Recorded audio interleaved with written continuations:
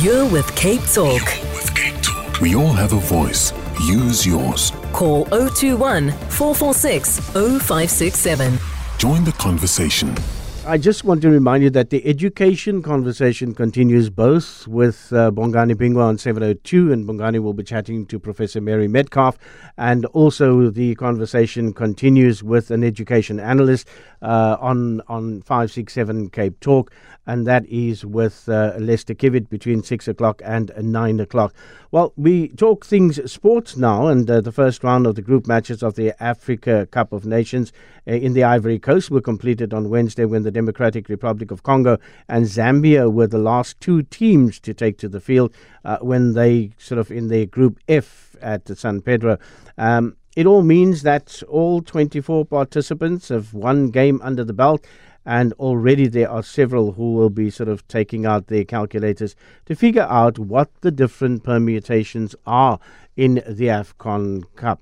The two top finishers in each of the 6 groups advance along with the 4 best third-place teams, meaning that only 8 teams go home when the first round ends next week. Chatting to us about the Afcon Cup this morning is Soccer Laduma writer Dalmain Favor. Dalmain, a very good morning to you and welcome to the Early Breakfast Show.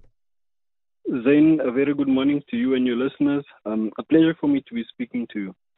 The group dynamics after the first round of group matches, which teams in each group have impressed the most, and are they sort of unexpected performances that caught your attention during this Afcon Cup? Yeah, to say that there's an underdog in this tournament would be an understatement. We've seen so many upsets, so many shocks, so many surprises. The most disappointing, obviously, has to be Bafana Bafana. But there's been some pleasant surprises then. You look at a team like Equatorial Guinea, in a group like theirs, for them to be topping after 2 matches played is a huge surprise. Then you go to a team like Namibia.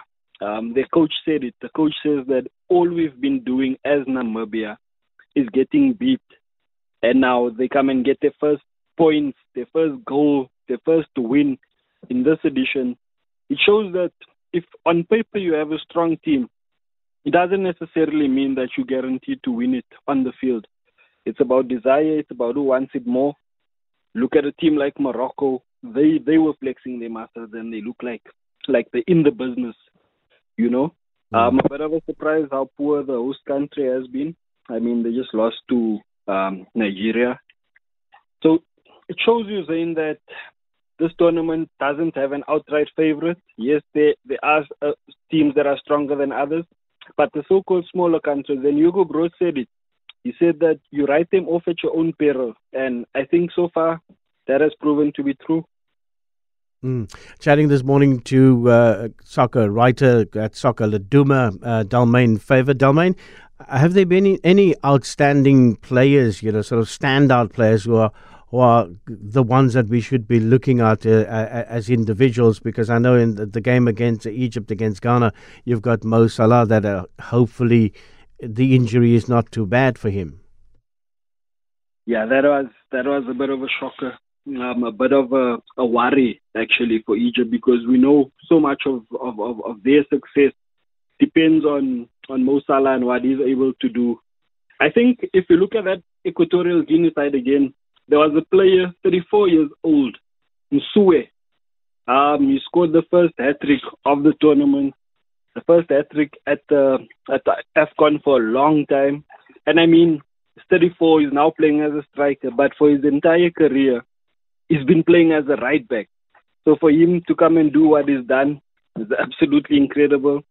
If you look at that Namibia squad, obviously we speak about the Dion Ottos, we speak about Peter Shalulile, but then there's been a few other players as well, where Ziyech has been top again, Al Nassiri for Morocco.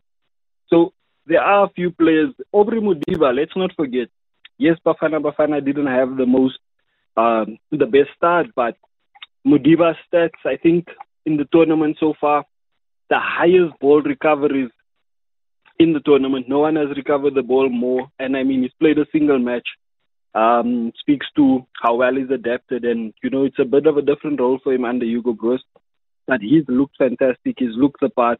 And arguably one of our best players, if we're being completely honest. And what are we looking at in terms of, I know that a number of teams and 8 teams are set to go home after the first rounds next week.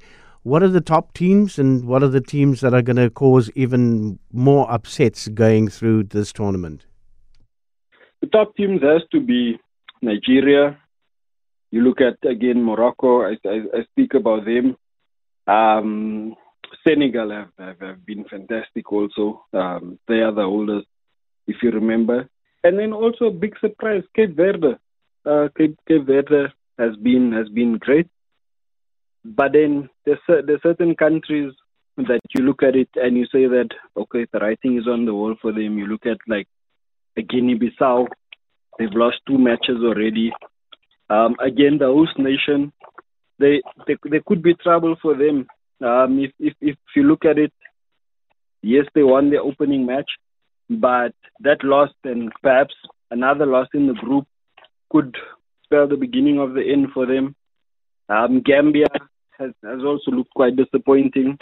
So there are a few countries who haven't really shown up. You look at the Mauritania, no one was expecting much from them, and they look set to become the whooping boys of their group as well. To say that respectfully. And then Bafana.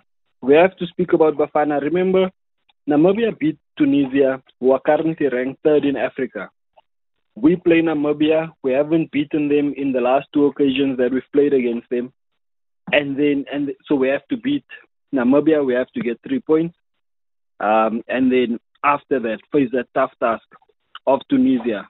And that's Dalmain Favor chatting to us. He is the writer at Soccer Laduma. If you want to catch up with that, Soccer Laduma is where you can have a look at it.